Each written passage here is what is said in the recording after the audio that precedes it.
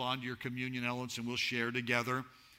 If you have your Westover app, I invite you to open it. If you have your Bible, join me in the Gospel of John, chapter number 12. And I want to speak on the subject this weekend leading us into communion. Don't lose it. Don't lose it is a phrase every parent has said to a child sometime, whether handing them the car keys or some other thing that's of value. And they said to them, be sure you don't lose it. I'm sure all of us have lost something at some time or misplaced it. Denise and I, we were traveling, and when we travel, we often buy our grandkids something special when we go home. We were traveling, and we were in San Diego. Denise went out shopping that afternoon and bought all the grandkids a gift. When we were on the flight back to San Antonio, we remembered we left it in the rental car. We forgot it. We just misplaced it. We travel from time to time, and Denise is one of those persons that when she travels, she likes to take her pillow with her. Is there any people that you just have to have your pillow to enjoy a night's sleep? You know what I'm talking about? Well, one time she forgot her pillow in the hotel room. And just finding that perfect pillow is just something you have to have sometimes in order to enjoy a night's sleep. Here recently, after really several years, we had talked about it. We had misplaced a ring that I bought Denise for our 5th anniversary.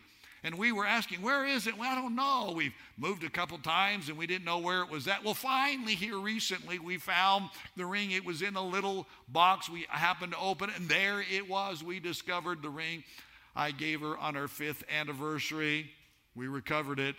And what surprised me, it was the first diamond ring I ever bought her. How small those diamonds were at that time. But it's the best I could afford at that particular time. Yes, we lose things. Have you ever seen an athlete that you felt like lost their edge? Yeah, that can happen. Or perhaps somebody in their career path lost their focus. They were going to be and they were going to achieve the goal, and somewhere along the pathway they changed their major and they became something else or went a different path. You can lose your passion in life. Yes, you can get burned out in life. You probably know somebody that's happened to. Perhaps it's happened to you. The drive, the want to, perhaps to launch that business or go to that ultimate degree in your career path. You were going to do it, but got burned out in the process. If you're not careful, you can lose your family. We all know that. There's somebody in your circle of friendships or within your family that has lost their family for whatever reason. A person can lose a dream. Yeah, the dream to become, the dream to achieve, something they feel like they were born for and they've aspired to. And then all of a sudden you ask them later and they have shelved that dream. They lost it. I've wondered in heaven if there's not a lost and found department where God has unanswered prayers and unrealized dreams. Of people who felt like they were created for a reason and they had prayed and God wanted to bring that purpose and that prayer to pass in their life.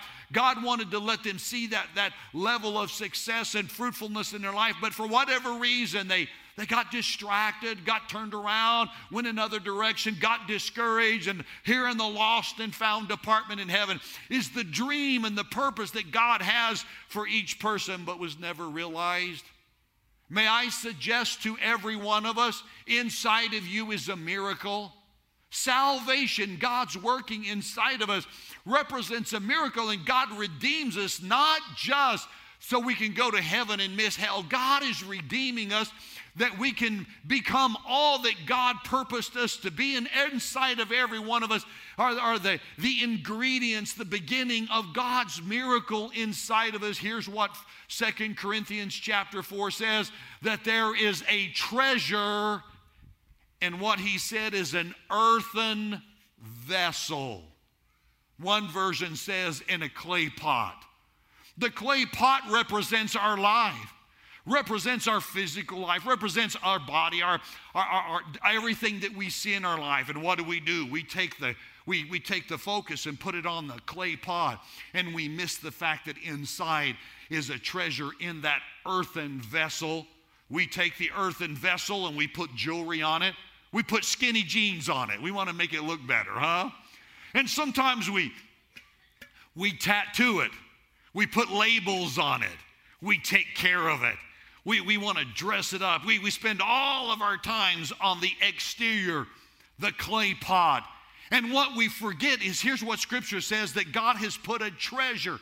He's put a miracle inside this earthen vessel, inside you and I. There is a miracle. There are the ingredients of God's purpose that He has deposited, and it's different for every one of us. You have an assignment from God. You have a purpose from God.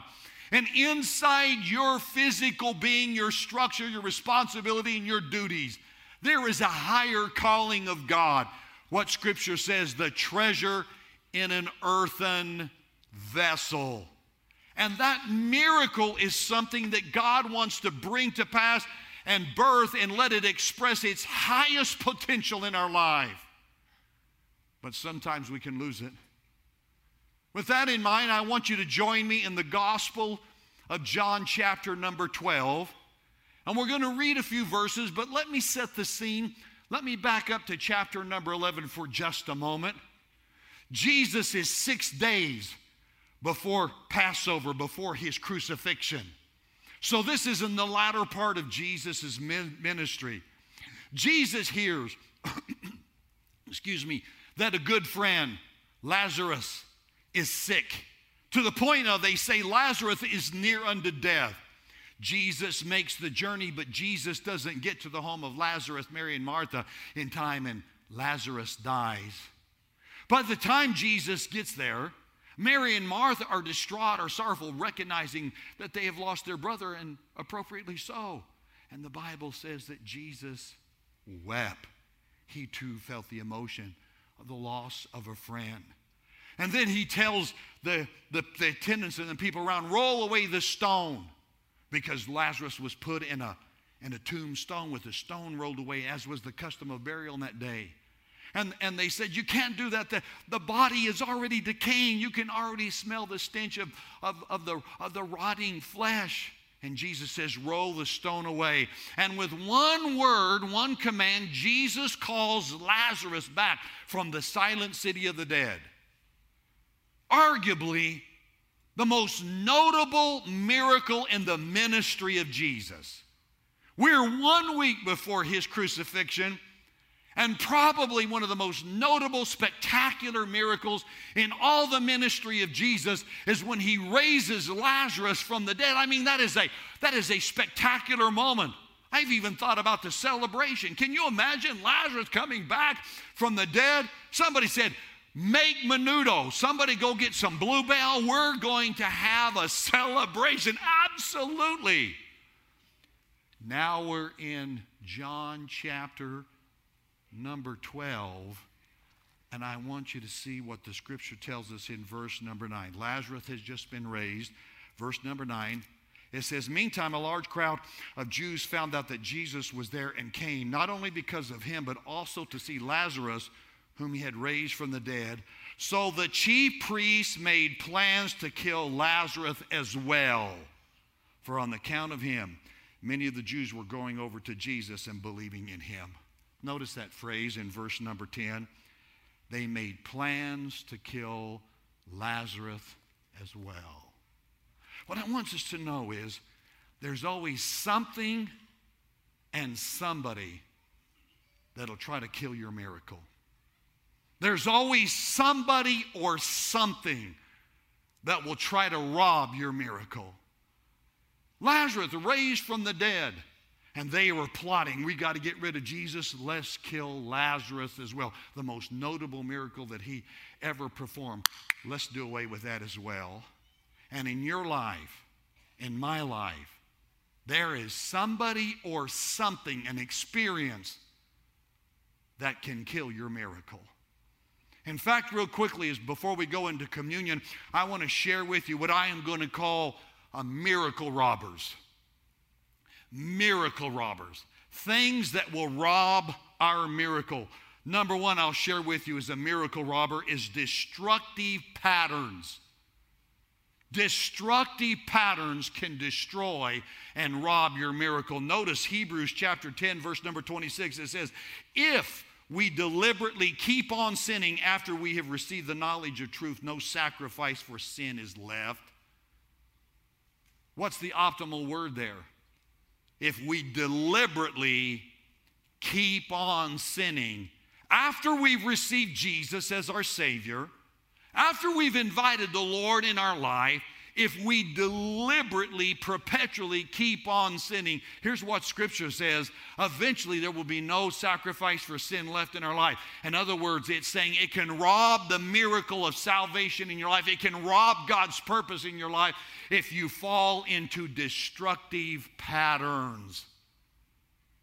A single act of sin will separate us from our closeness with God, but a pattern of sin will rob our spiritual identity. Remember in Genesis chapter number 3, Adam and Eve sinned. God said, where are you? He came looking for them. Where are you? Notice that word, where are you? But in Mark chapter number 5, there is a young man who succumbed to demon possession through a lifestyle and a practice of occult and devil worship. The devil was able to come into his life and possess him. Jesus didn't say, where are you? He asked the man, who are you? A single act of sin will wound our closeness to God, but a destructive pattern of sin will rob our spiritual identity. I can attest to that. I have a brother, my younger brother, that he has a lifestyle of drug and alcoholism. And I've told my daughters and I told my wife, he's not the person I grew up with. Alcoholism has just absolutely changed him. The person that he was, he is no more. He's become something different. Sometimes you can't even recognize who he is. You don't even feel like you're related to him because it has stolen his spiritual identity. It has taken from him the gift God put inside of him. In that earthen vessel a gift, but addiction has buried and robbed that from him. There is a miracle robber, destructive patterns, addictions, toxic relationships.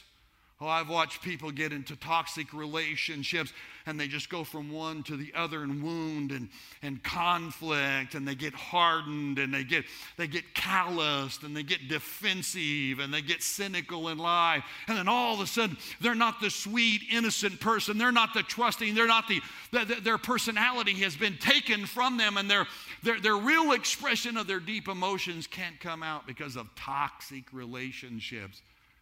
Destructive patterns can become the miracle robber. Number 2 is the deception of sin. It's a miracle robber.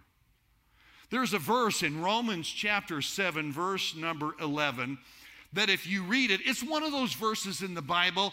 You know what I'm talking about? You read the verse, you say, I think I believe it, but I have no idea what it means. You know what I'm talking about? You ever read a scripture and say, I want to believe this, but honestly, I have no idea what it means. Romans 7:11 is kind of one of those verses in the Bible. And it supports this idea of a miracle robber is the deception of sin. Let's read Romans 7:11. For sin, seizing the opportunity afforded by the commandment, deceived me. Now, wait a minute. What does it mean? For sin, seizing an opportunity afforded by the commandment, deceived me. What does that mean, Pastor? Well, first off, the commandment there actually refers to Scripture, to God's command, the 10 Commandments, the principles, the teachings of Scripture. Well, what does it mean? Sin seizing an opportunity afforded by Scripture, deceive me. Pastor, help me understand it. It speaks to the deception of sin. You see, sin can take a scripture misuse it and misinterpret it and blind you and deceive you. An example of that? You know, the Bible says that we should take care of ourselves. Yes, this is what Jesus said. Love your neighbor as yourself. Self-care, being healthy, self-care emotionally, spiritually, physically. That's all right. The Bible says we need to take care of ourselves. Self-care is good. But here is how sin deceives us by seizing on that. Well, God says to take care of yourself. So anything that makes me happy has to be all right with God. Sin just seized a scripture and deceived you and used it against you. The Bible tells us, another example, that God does not judge by the outward. God judges, He sees the heart. Oh, I hear people say, well, God always sees the heart. I agree with you. That's exactly what the Bible says. Well, if God always sees the heart, He knows that sometimes I don't do the right thing, but I intend to do. And as long as I intend and I am sincere, God understands it.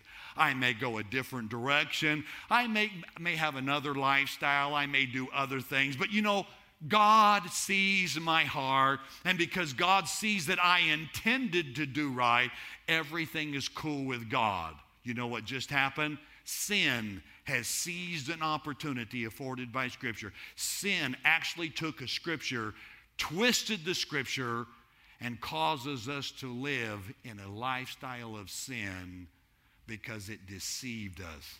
In other words, it will rob the treasure in the earthen vessel.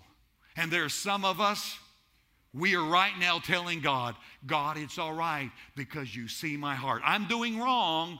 I know it's not the right thing to do. I told you I wouldn't do it. But God, you just have to cut me some slack in understanding. And God is saying, the treasure inside the earthen vessel, the thief is taking it. The thief is robbing it. The third thief is Satan. Third one I'll mention. He's the enemy of God. Now I know today in American church, it's not popular to talk about Satan. Always tell us something good. Tell us how good we are. Tell us everything is going to be all right. Tell us that there's going to be sunshine tomorrow and just everything is good, and always pat us on the back. Can I tell you, there's somebody out there that wants to put a dagger of destruction in your back, and the Bible calls him Satan. There is an enemy of the soul that opposes everything God wants to do. The thing that God has for you, Satan is going to oppose it. God has a soulmate for you, and the enemy is going to try to get you to look at everything else and everybody else than what God has for you. There's a path God has for you. There's a direction God has you. There's a place that God wants you to be, and the enemy, Satan, is going to try to direct you. And today, we let Netflix to define who Lucifer is to us. And we need to go back to what the Bible says. And here's what Jesus said in John chapter number 10, verse number 10. He said Satan he's an enemy. He comes to steal, kill, and to destroy. Now, Jesus gave Satan the nickname Destroyer. Why would you buy into the plans of anyone whose nickname is Destroyer? Why would you let the destroyer make financial decisions for you? Why would you let the destroyer make relational decisions for you? Why would you let the destroyer plan your family? Why would you let the destroyer, somebody whose nickname is Destroyer, to make decisions in your life? He wants to rob God's miracle in your life. Just for a moment, parents, let's say that you had a 15-year-old daughter, and your 15-year-old daughter, dads, she comes to you and she wants to talk to you about it's time for her to start dating. So now you're having the conversation. What is the right age to start dating? Is it 15, 18, 37? Which one is it there? That's the right age to start dating, okay? You're having that conversation, and you say to her, well, tell me, sweetheart, why are we having this conversation now? Said, Dad, there's this guy who wants me to go steady with him and wants to take me on a date. Really? Who is he? Well, everybody at school calls him the player. And you say, is he in sports? Is he athletic? Hell no. That title has nothing to do with his athleticism, but in the hallways at school and on social media, he's known as the player. Would you let your 15-year-old daughter date him? Absolutely not. Then I ask you, why would you let the destroyer make decisions in your life? Why would you let the destroyer be the one that guides and leads in the priority decisions in your life? Let God do that and let God's word do that. It's a miracle robber. But how do you hold on to your miracle? And this leads me into communion. You stay connected to Jesus. You stay connected to Jesus. In John chapter 15, verse number 5, just a few chapters over from where we read, Jesus is going to give a teaching and he's going to say this. He said, I am the true vine and you're the branches. And you've got to stay connected. If the branches don't stay connected to the vine, they will die. And then Jesus adds this, without me, you can do nothing. There it is. Without Jesus, we can do nothing. You see, in order for us to become, to live, to experience, for us to live out the miracle, the treasure in the earthen vessel God has for us to get our eyes off the exterior and realize inside of us God deposited something called spirit. And there's a miracle in the making inside of us. We got to stay connected to Jesus. You stay connected to him, and then all of a sudden you realize you were born with purpose. Yes. And I invite you. You got to stay connected to Jesus. Some of us are in the house of the Lord. We're fixing to go into communion. And communion for you is a reaffirmation of your devotion to Jesus. Wonderful. But for some of us, it's going to be a reconnection because we have been distracted. We have had let other things kind of choke out what God is wanting to do in our life. We've just been kind of absorbed by all of the minutia of life. And Jesus summons us back. Say, stay connected to me. Perhaps even others. You've never made that full heart commitment to Jesus. You say, well, I believe in God, but you've never made Jesus your Lord and Savior. You've never come to that point and say, Jesus, I receive you. I want you in my heart. I want to find the life that, God, you purpose for me, and I'm willing to surrender and give my life to you. That can be for you today. So I'm going to invite the audience, balcony and main floor, to stand together with me now. And I'm going to ask you to bow your heads as we pray over the elements. This is an altar moment. No one moving. No one moving. This is an altar moment. Heads bowed. In this moment, are you saying today you're ready to make that commitment to Jesus? Perhaps you never have. You love Jesus. You love who he represents, but he's never really become your Savior, your Lord. And you're ready to make that commitment today. And you'd like to take communion as a believer in Jesus today, as a Christ follower. If the Holy Spirit has been awakening your heart and your faith, and you're ready to make that decision right now, I'm going to ask you to just lift your hand and hold it up for just a moment. The audience or the balcony. Yes, ma'am. Yes, ma'am. Yes, sir. God bless you. Yes, sir. Yes, sir. Somebody else. Yes, all the way in the back. God sees your hand. Bless you. Yes, sir. God bless you. What I'm going to invite you to do right now, and this is the most important step. I can't do this one for you because it's called personal salvation. But you need to personally ask Jesus into your heart. You need to personally ask the Lord to take over your life. How do you do that? The Bible calls it repentance. It's saying, God, forgive me. And Jesus, come into my heart.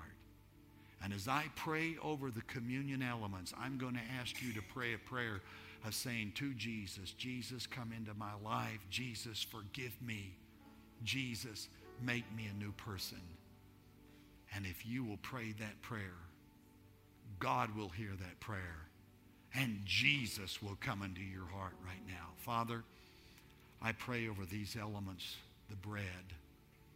It represents the broken body of the Lord. And I'm going to pray for healing into this house. Physical and emotional and spiritual healing to take place. Oh God, let the healing grace of God be in this auditorium. There are people that, Lord, they have chronic issues that are just, they struggle with. And they're reminded today that Jesus, by his stripes, they're healed. Touch their body. The cup representing the new covenant that we have with God because of the blood of Jesus. It redeems us. It says we can have a new beginning. We're not defined by our past. We're freed from our past. And I pray, God, in the name of the Lord, we will be reminded today that our redemption is in Jesus. It's not in religious systems. It's in Jesus. And that we will be reconnected and our devotion will be for Jesus. And we're reminded what the Lord said, without him we can do nothing. And I pray, God, for those who have asked Christ into their life. They're having a making new moment right now. They're saying to Jesus, forgive me.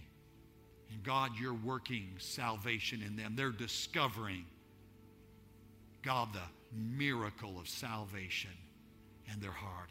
And I bless them and affirm them in Jesus' name. Amen. The scripture says this bread represents his broken body. Would you take in remembrance of the Lord Jesus together?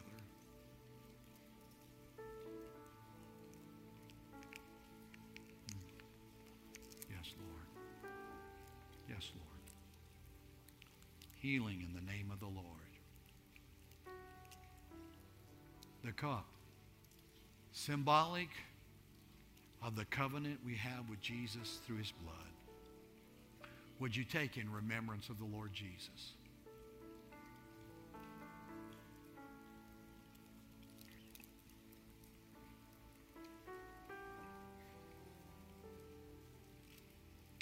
Now would you join me and let's personalize it from your heart, from your life, your devotion. Personalize it. What is God saying? What is God reminding you? When you heard the words read in Scripture, without Jesus you can do nothing, what did that prompt in your heart? I'm going to ask you to personalize it in this closing prayer. Father, thank you. Thank you that we can come to a moment in which our focus is on nothing but Jesus. And individually we recognize we're the branch. And as long as we're in Jesus, God, we will succeed. Jesus is the foundation. He's the source of our salvation. And we just thank you again that God, by the grace of Jesus, you're working in our life.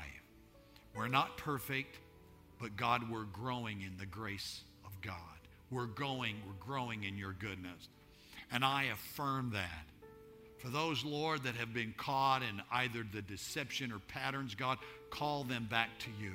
summons them back to your house, summons them back to your presence, and remind them they have a God that sees good in them, a treasure in that earthen vessel. And Lord, they can become and fulfill your purpose in life. I speak your favor upon them. I speak the goodness of the Lord upon them. And it's in the name of Jesus I pray. Amen. God bless you. Go in the goodness of the Lord today.